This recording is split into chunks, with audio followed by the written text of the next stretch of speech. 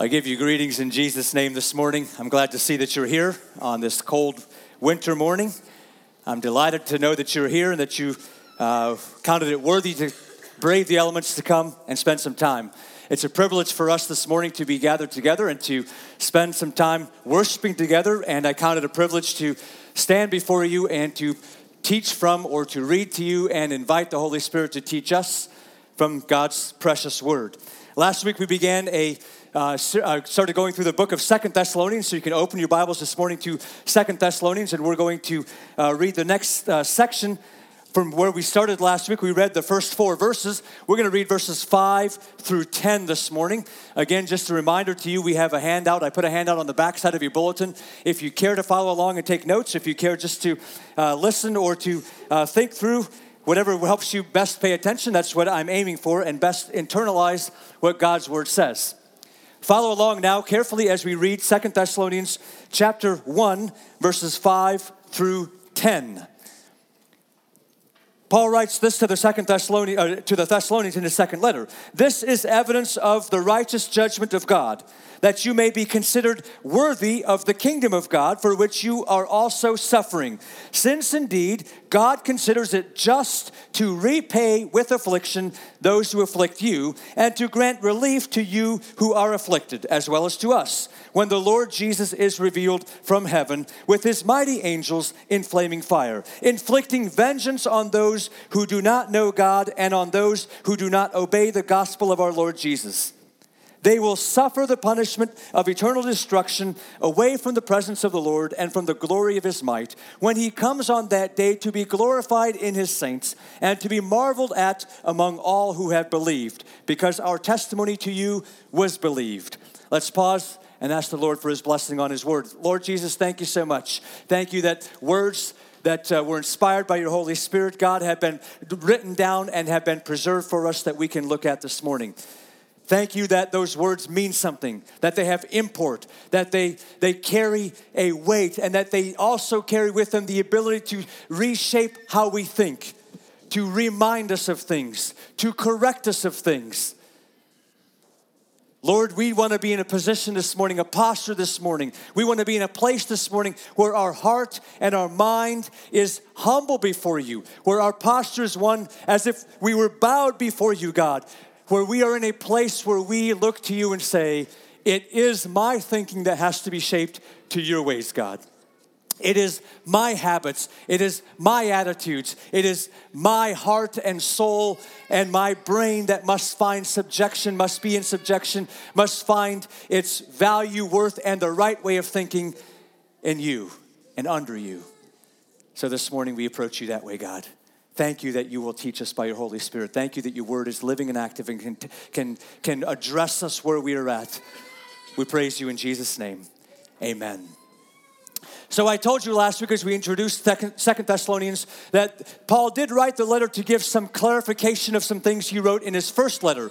He wrote that there are some things that he wanted to make sure they understood, for perhaps they were taking out of context or they were worried about some things. But before they got there, he said, I want to encourage you. And these words came last week, and hopefully they were an encouragement to you as well. I want to encourage you.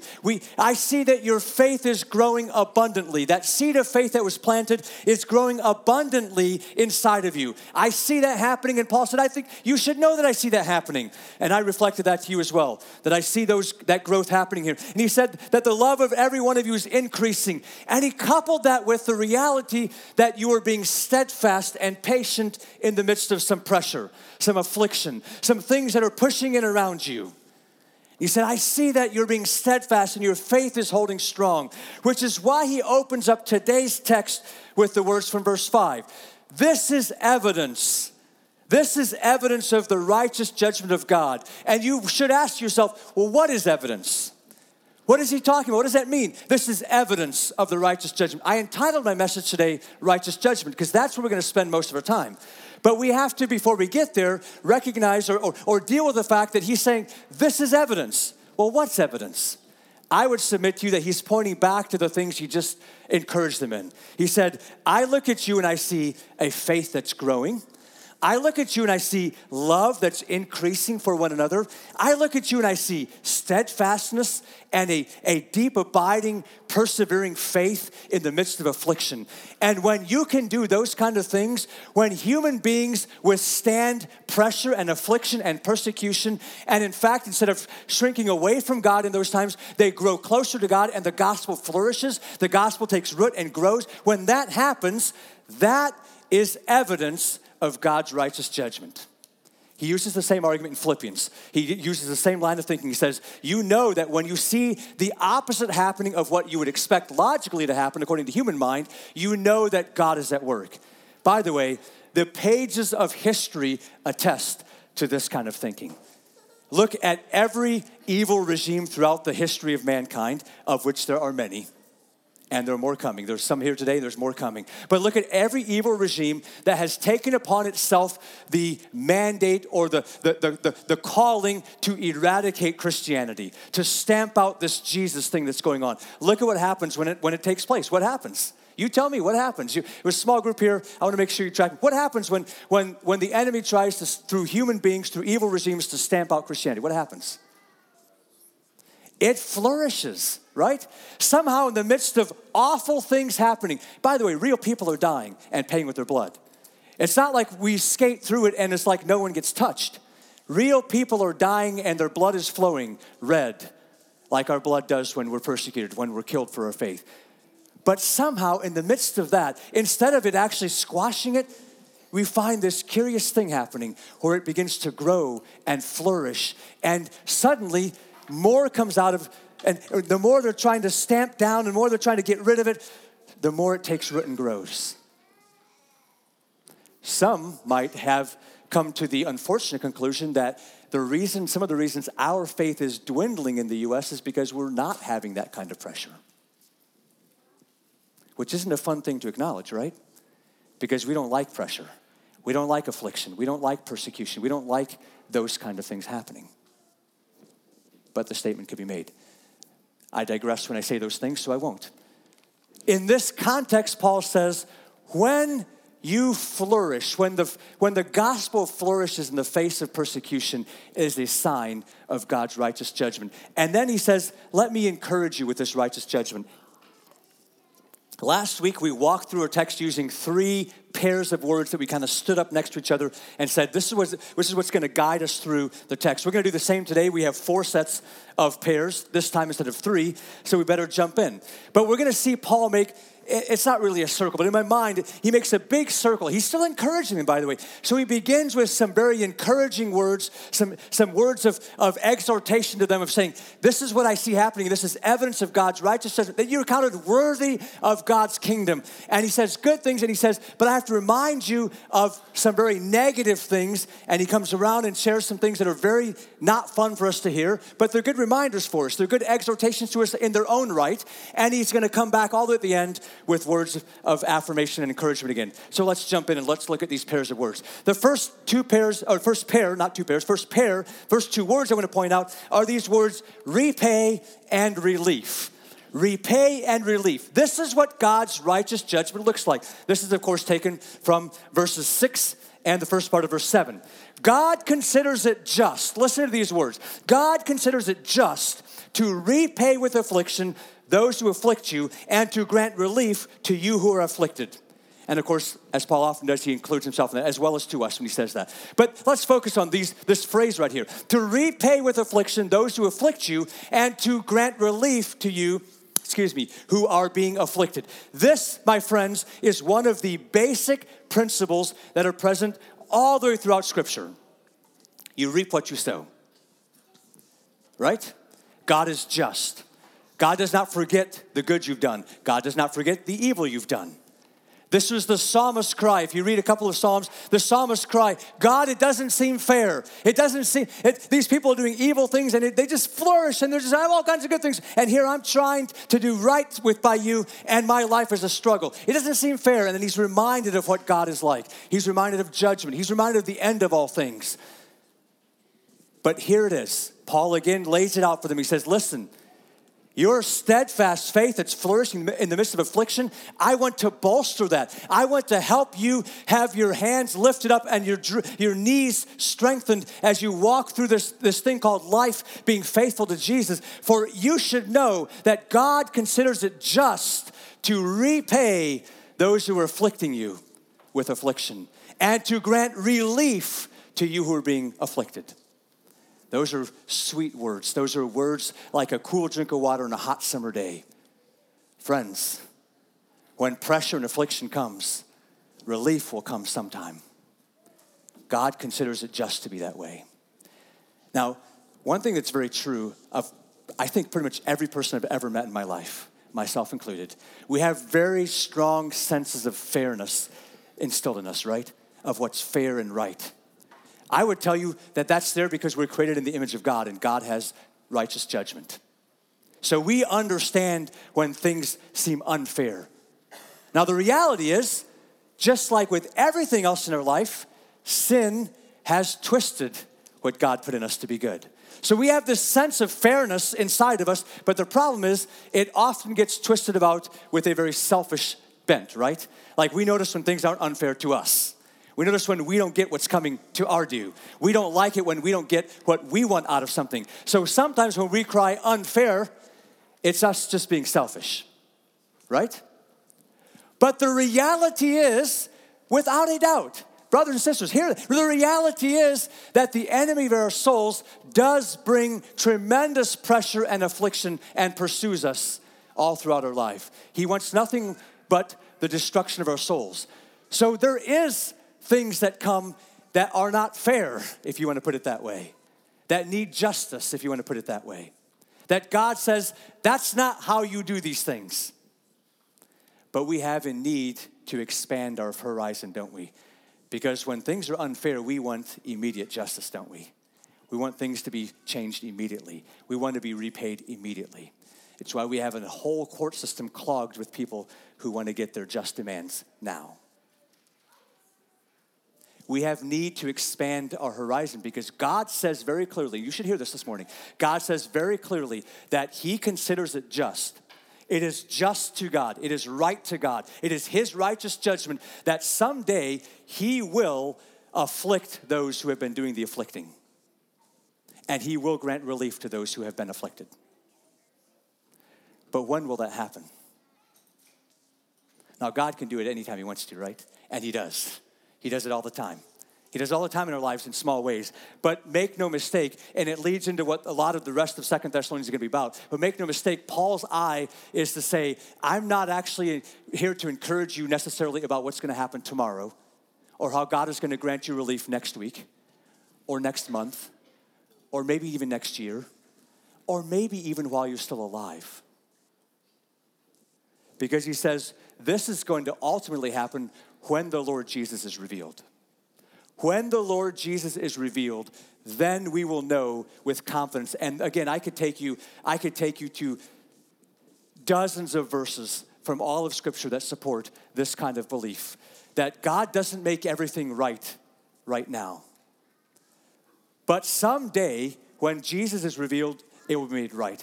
This is the kernel of faith that we're to hang on to, by the way. This is the thread, this is the anchor we have to say that Jesus came to accomplish salvation for us, and Jesus is coming again to secure and make that salvation complete.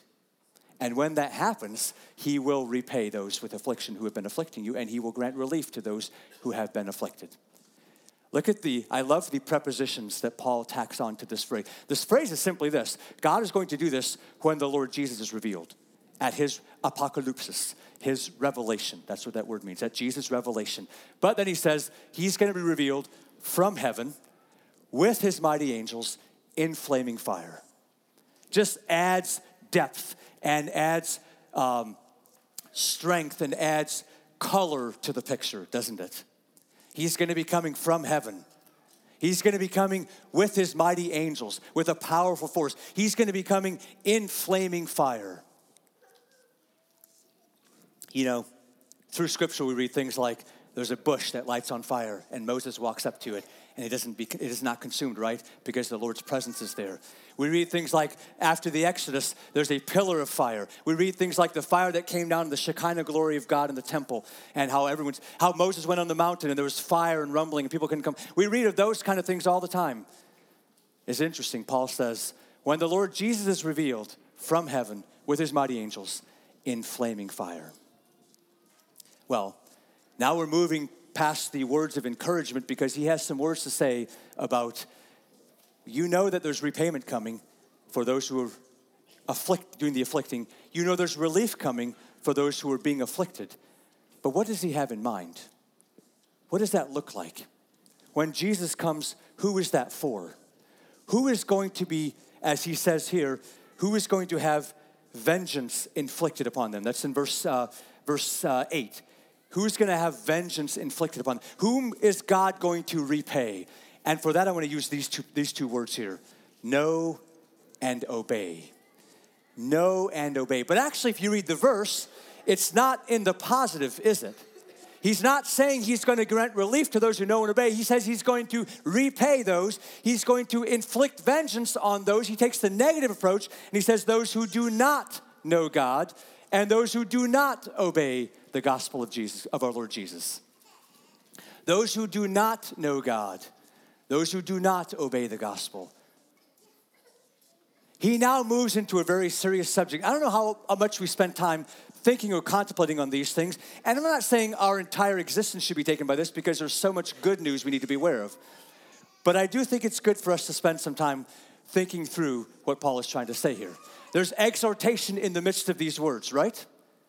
Because he's saying God, who considers it just to repay with affliction those who've been afflicting people and grant relief to those who have been afflicted, he will do that when the Lord Jesus is revealed, and it will be to those who do not know God and do not obey the gospel of our Lord Jesus.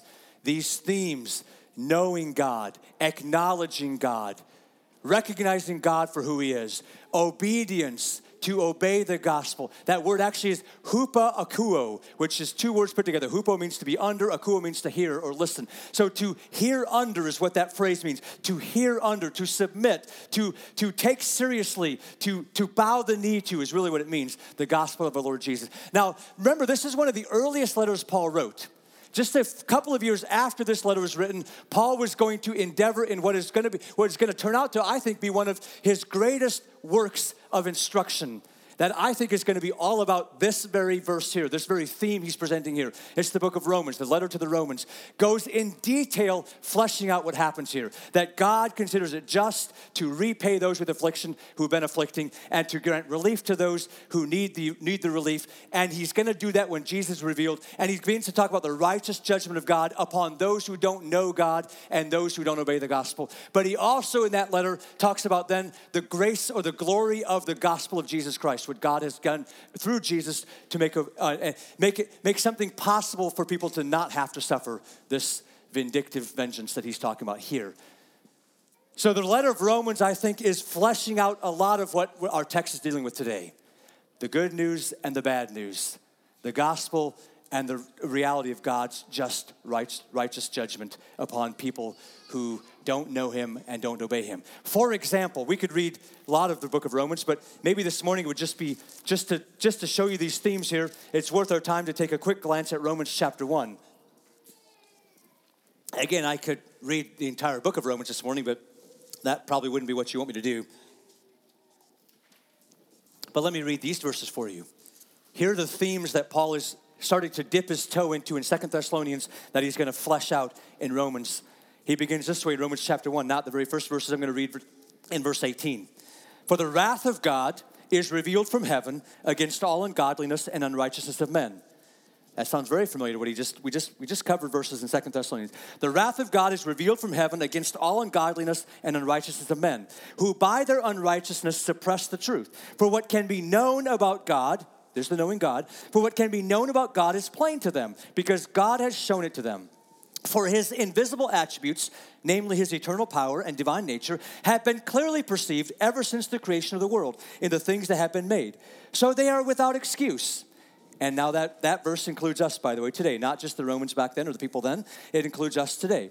They are without excuse, for although they knew God, they did not honor him as God or give thanks to him, but they became futile in their thinking, and their foolish hearts were darkened. Claiming to be wise, they became fools and exchanged the glory of the immortal God for images resembling mortal man and birds and animals and creeping things. Therefore, verse 24 says, God gave them up in the lust of their hearts to impurity, to the dishonoring of their bodies among themselves, because they exchanged the truth about God for a lie, and worshiped and served the creature rather than the Creator, who is blessed forever. Amen. We go on to read unfortunate, ugly things. For this reason, God gave them to dishonorable passions. For their women exchanged natural relations for those that are contrary to nature. And the men likewise gave up natural relations with women and were consumed with passion for one another. Men committing shameless acts with men and receiving in themselves the due penalty for their error. Verse 28 goes on. And since they did not see it fit to acknowledge God, there's the knowing God. That's right there in that root, acknowledge. They could acknowledge God. God gave them up to a debased mind to do what ought not to be done. They were filled with all manner of unrighteousness, evil, covetousness, malice. They are full of, now listen to these words, because that's much bigger than the ugly things I just read in verse 26 and 27 that we often jump to. Verse 29, they were filled with all manner of unrighteousness, evil, covetousness, malice. They're full of envy, murder, strife, deceit, maliciousness. They're gossips, slanderers, haters of God, insolent, haughty, boastful, inventors of evil, disobedient to parents, foolish, faithless, heartless, ruthless. Though they know God's righteous decree that those who practice such things deserve to die, they not only do them, but give approval to those who practice them. I'll stop there. And I'm so grateful this morning, brothers and sisters. I'm so grateful that Romans chapter 1 is not the end of Romans. Right? Because it got really ugly really fast. And the ugliness is ugly because we know it's true. Because we see it inside of us. We see our flesh. We filled with this same kind of, we know about God, but we don't always do what he asks us to do. And when that is allowed, maybe not all of us, hopefully, by God's grace, not all of us, but many of us in this room know that when we allow that to go down the road long enough, we are given over to a mind that thinks some things that are pretty awful and a body that does some things that are pretty evil. Am I right? And the problem is, we think it makes sense. We think it sounds right.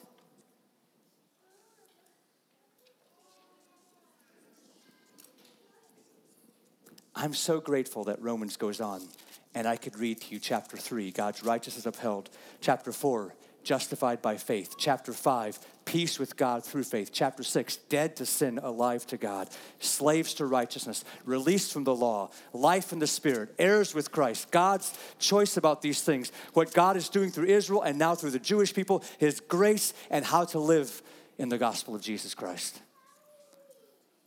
I'm so grateful I can read words like, the time is coming short, but we are not like people of darkness, we're people in day, and we can put on the Lord Jesus Christ and make no provision for the flesh and gratify the desires of our sinful nature. Praise God, I can read those verses to you. This brings us back to 2 Thessalonians because it brings us back to the reality that when we have this seed of faith that has grown and we are growing in the midst of affliction, it's a sign that God is going to repay evil.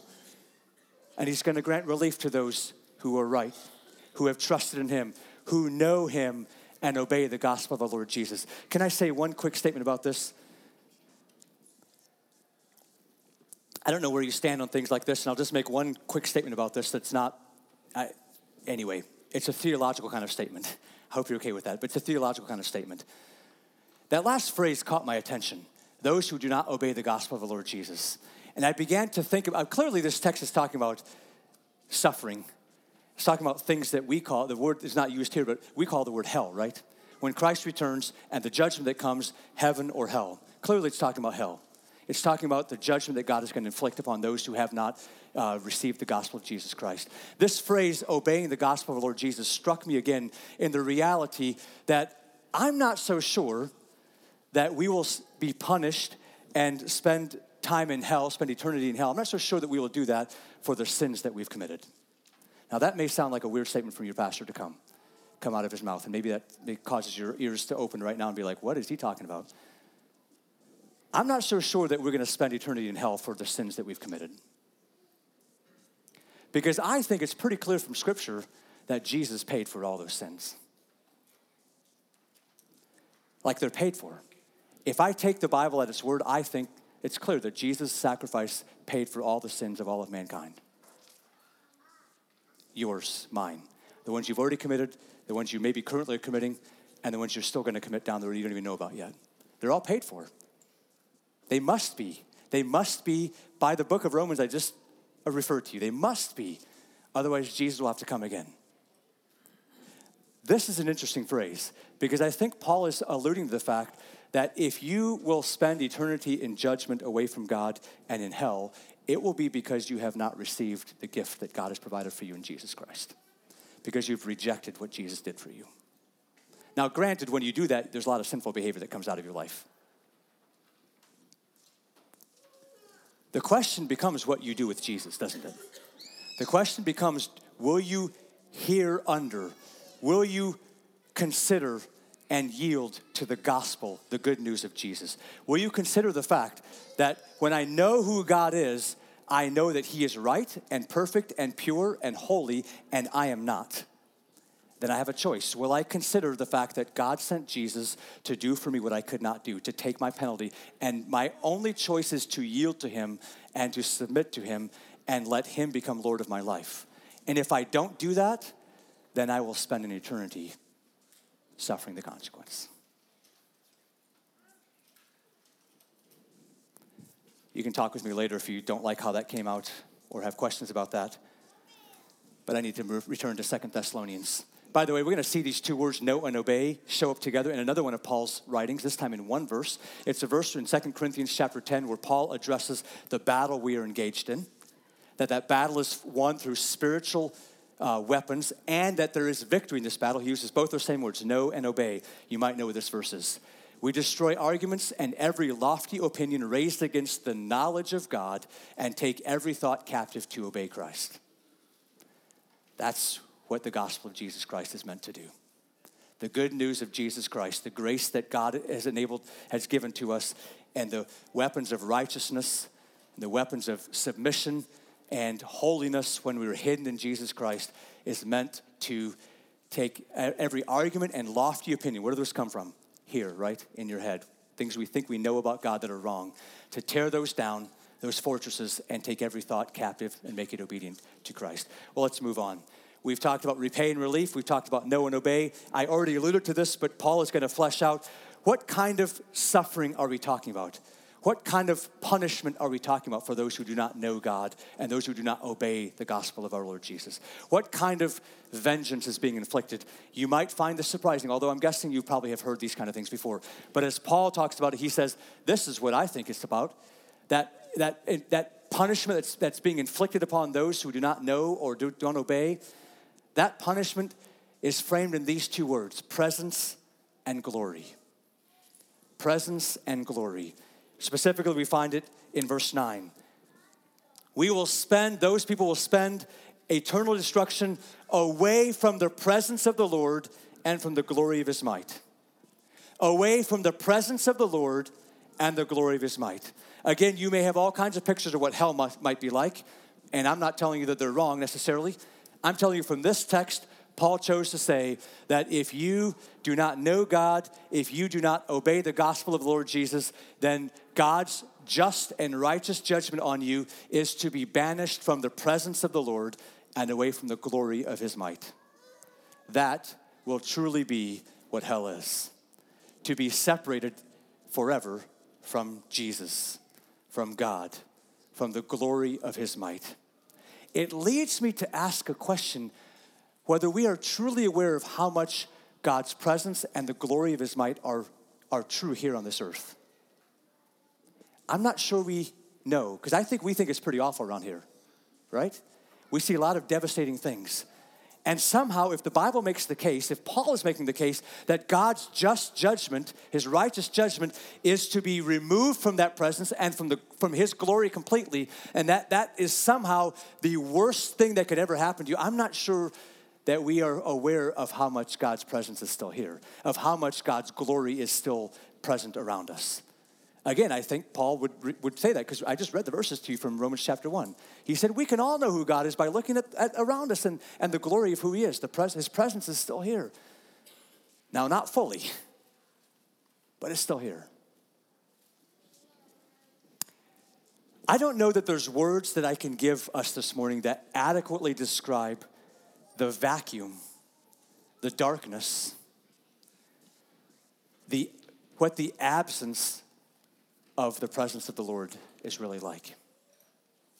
Again, depending on what your life has been like, you may have had a few moments where you've walked down a path away from God and his presence has been removed from you, and you might know some bit of what that feels like.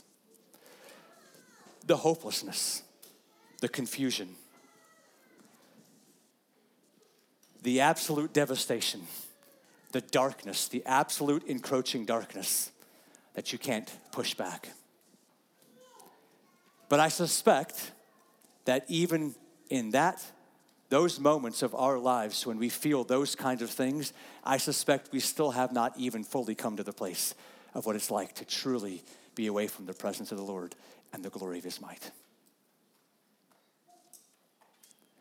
Perhaps it would do us well in response to this, just one quick, perhaps it would do us well to do everything we can to be in the presence of the Lord, to move into the presence, to move towards the glory of God's might, to experience that we might taste and see the Lord is good and move into that. I want to go all the way around. Well, wait, before I do that, I should make my case here. I said that these words, I should back them up with Scripture. We know from Scripture that the result of sin was to be banished from the presence of God, right? We know that in the Garden of Eden, the Bible is very clear in Genesis chapter 3 that God came and walked and talked with them. We also know that when sin came, that we read these words, that the Lord God sent Adam out from the Garden of Eden to work the ground from which he was taken. We know just a chapter later, when Cain killed his brother Abel, and God came and brought judgment upon that it says that Cain went away from the presence of the Lord and settled in the land of Nod, east of Eden. So we know that the result of sin is a removal from the presence of God. We also know from Scripture, by the way, that repentance, listen carefully, believer, that repentance is the doorway back to the presence of God. Did you know that? Sin is what separates us from the presence of God. Repentance is the doorway back to the presence of God. We know that because because Luke in Acts said this. He said, repent therefore and turn back, that your sins may be blotted out, that times of refreshing may come from the presence of the Lord. Now, in both of those cases, I would tell you that those were temporary removals, temporary breaks in the presence, and I would say even repentance, temporary rejoining of the presence of God. Temporary because we're still in time. There is a finality that these verses speak of, and a finality that the book of Revelation speaks of, that gives it a different flavor, I think. These verses speak not of a temporary kind of nature, but it uses the word aeons upon aeons, which is eternity upon eternity, or maybe I shouldn't put it that way, because eons actually means a measure of time. But it uses the phrase eons upon eons, so time upon time, or the only way that we as humans can say it, I think, time without ending. Like time beyond what we can see or beyond what we can fathom. Time without ending. And Revelation carries a little bit of that same finality. When you read through the book of Revelation, again, called Apocalypsis, the apocalypse of Jesus Christ, the revelation of Jesus Christ, we read these words in the final chapter, Revelation 22.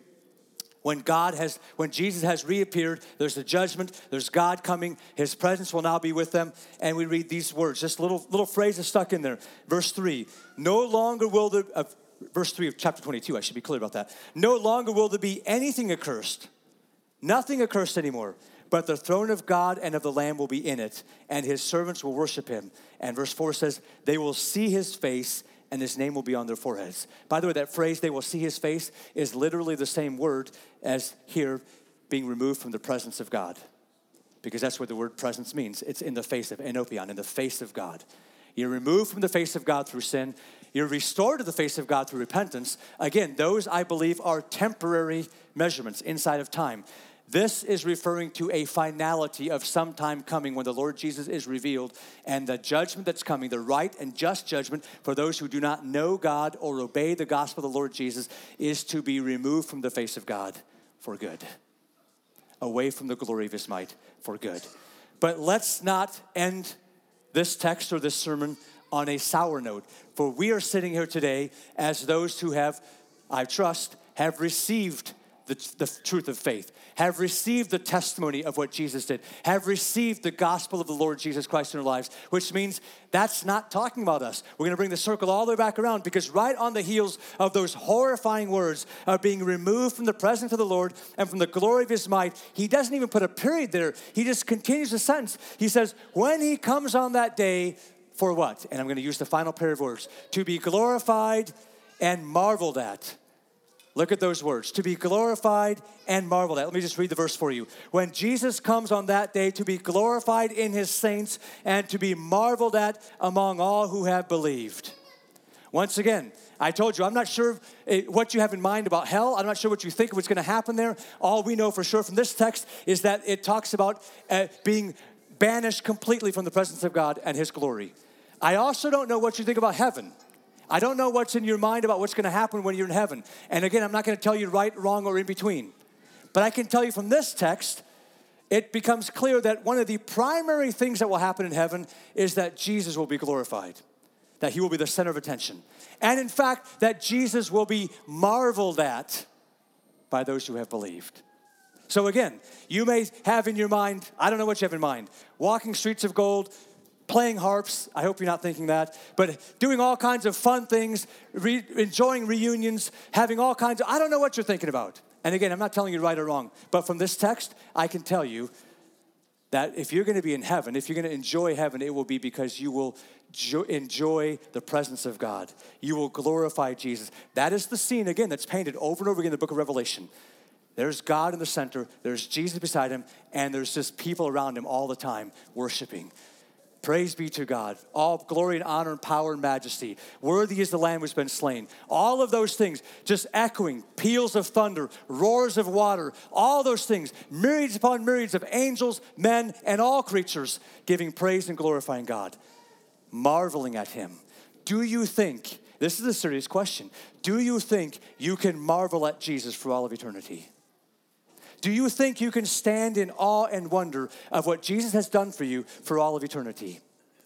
That question should poke at us, I think, because if you don't think you can, I'm not sure we have fully appreciated what Jesus has done for us. I'm not sure we fully understand God's just and righteous judgment that's due to us, that Jesus has stepped in and prevented us from having to suffer.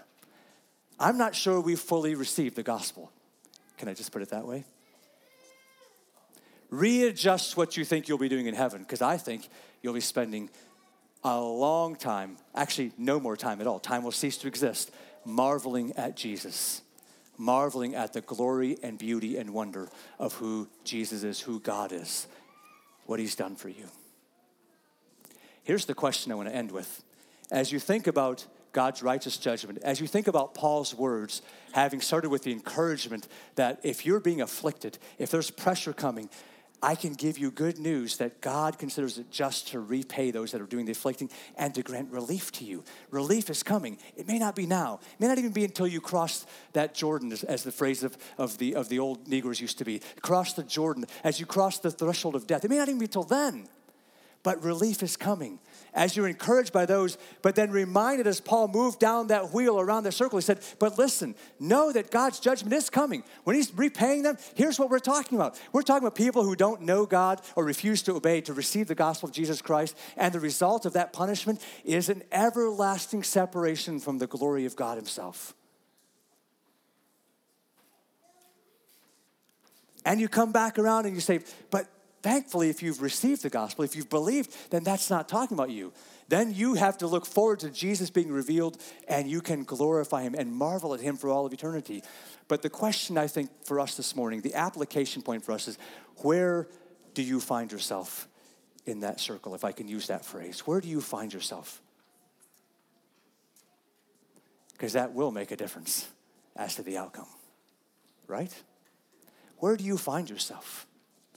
Are you willing to endure affliction now so that you can be relieved later? Are you willing to put off the glory and the marveling of what people marvel at and glory in here on this earth so that you can glory in Jesus and marvel at him for all eternity? Are you willing to not only know God and admit and confess and acknowledge that he is right, he's the creator of everything, he's perfect and pure in every way, and that I am sinful, that I fall so far short, but thanks be to God, he has offered me this gift, the gospel of Jesus Christ, to receive, to obey, to pay attention to listen to let that gospel root out and take away those evil, dark things in here, those things that set themselves up against the knowledge of God, to be restored and renewed and refreshed, to become like Jesus. Or do I want to thumb my nose at him now? Do I want to say I want to do what I want to do? Do I want to get as close as I can, but not all in? Because I think that's what that phrase carries. To know and obey. You see, the place many of us might find ourselves, if I can just be honest about where we find ourselves, in a culture, in a specific local, regional culture that is saturated with the gospel and with churches, and having grown up in churches, we often find ourselves between those two words, actually, the knowing and the obeying. The almost in.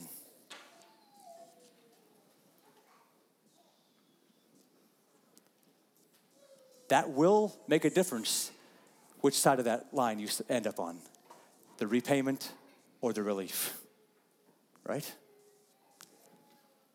The away from the presence and glory of God or the participating in glorifying God and marveling at him. The reality is, I was going to say this, the reality is only you can answer that question, but actually, I believe only the Holy Spirit can answer that question. Because even our own hearts deceive us. Even when we are fully sure and confident, we can fool ourselves sometimes. Which means only the Holy Spirit can answer the question. So my invitation is simple. As we pray here, would you just ask the Holy Spirit where he says you are at? And take that to be the gospel truth, if I can use that phrase. God, thank you so much for the reality that there is a gospel truth. To know who you are, to know how desperately we need to be saved from ourselves, from our sinfulness, from our selfishness, from our own God complex where we want to be like you. To know that you have made a way through Jesus Christ for us to do exactly that. That way that he walked, the path that he walked, he humbled himself. He became obedient to you. He emptied himself. He took on the form of human flesh. Being found as a human, he became obedient to the point of death, even death on the cross. Therefore, God, we know. Therefore, this is the way. This is the path you've laid out for us. Therefore, you have glorified him. Therefore, you've lifted him up and given him the name that is above every name. That at his name, at Jesus' name, every knee should bow and every tongue confess that he is Lord. Thank you that we are aware of that. So this morning, we invite you. We ask you in the Holy Spirit. We ask that you would reveal to us where our hearts are at. Where we are at. Are we obedient to the gospel of Jesus? Have we received it? Has it been implanted? Is it growing and flourishing? Is it holding us steady in the midst of affliction? Have we received you, Holy Spirit? That's really the question we're asking. Have we been stamped? Do we have the down payment of you, Holy Spirit? I pray this morning that it may be so. I pray this morning, God, that if any of us are hearing or sensing an answer that is not what we want to hear, that's not what it should be, that this morning would be the morning you've given to us on this cold, blustery January morning where it's cold to go outside, it's hard to go outside, that you have granted us the grace in which we stand to be here to say, today is the day of salvation. Today I can open my heart and my mind to you and allow you to come in completely. And maybe if nothing else, God, if nothing else, we don't want to be casual about it. We don't want to just even have an insurance policy about it. But if nothing else, if we are unsure or if we're feeling like like maybe we're not where we think we are, then if nothing else, then now is the moment for us to say, Lord Jesus, it doesn't matter, because I again, whether I've received the gospel or not, I again humble myself before you. I yield myself before you. I lay myself down before you. I offer myself to you as a living sacrifice, holy and pleasing to you, for this is my act of spiritual worship. So that I am right with you, that I am used by you, that I am transformed by you, not conformed to this world, but transformed by you, by your Holy Spirit, and know what your will is, your good, perfect, pleasing will is in my life. Thank you. Thank you. God, we give you praise and glory. We want to walk in the truth. We want to follow after our Master Jesus. And we praise you, Jesus. We marvel at you now as much as we can, but we long for the day when we will see you fully with our own eyes, and we will know even deeper than we've ever known on this earth. We will know how great a salvation you've won for us, to the great depths you went for us, your great love for us. What a masterful champion of salvation you are. What a beautiful leader. What an amazing Savior you are. And we will worship you and marvel at you for all time. And we will do so gladly because you deserve it, God. You deserve it, Jesus. You're worthy of our praise and our adoration. We give it to you this morning in Jesus' name. Amen.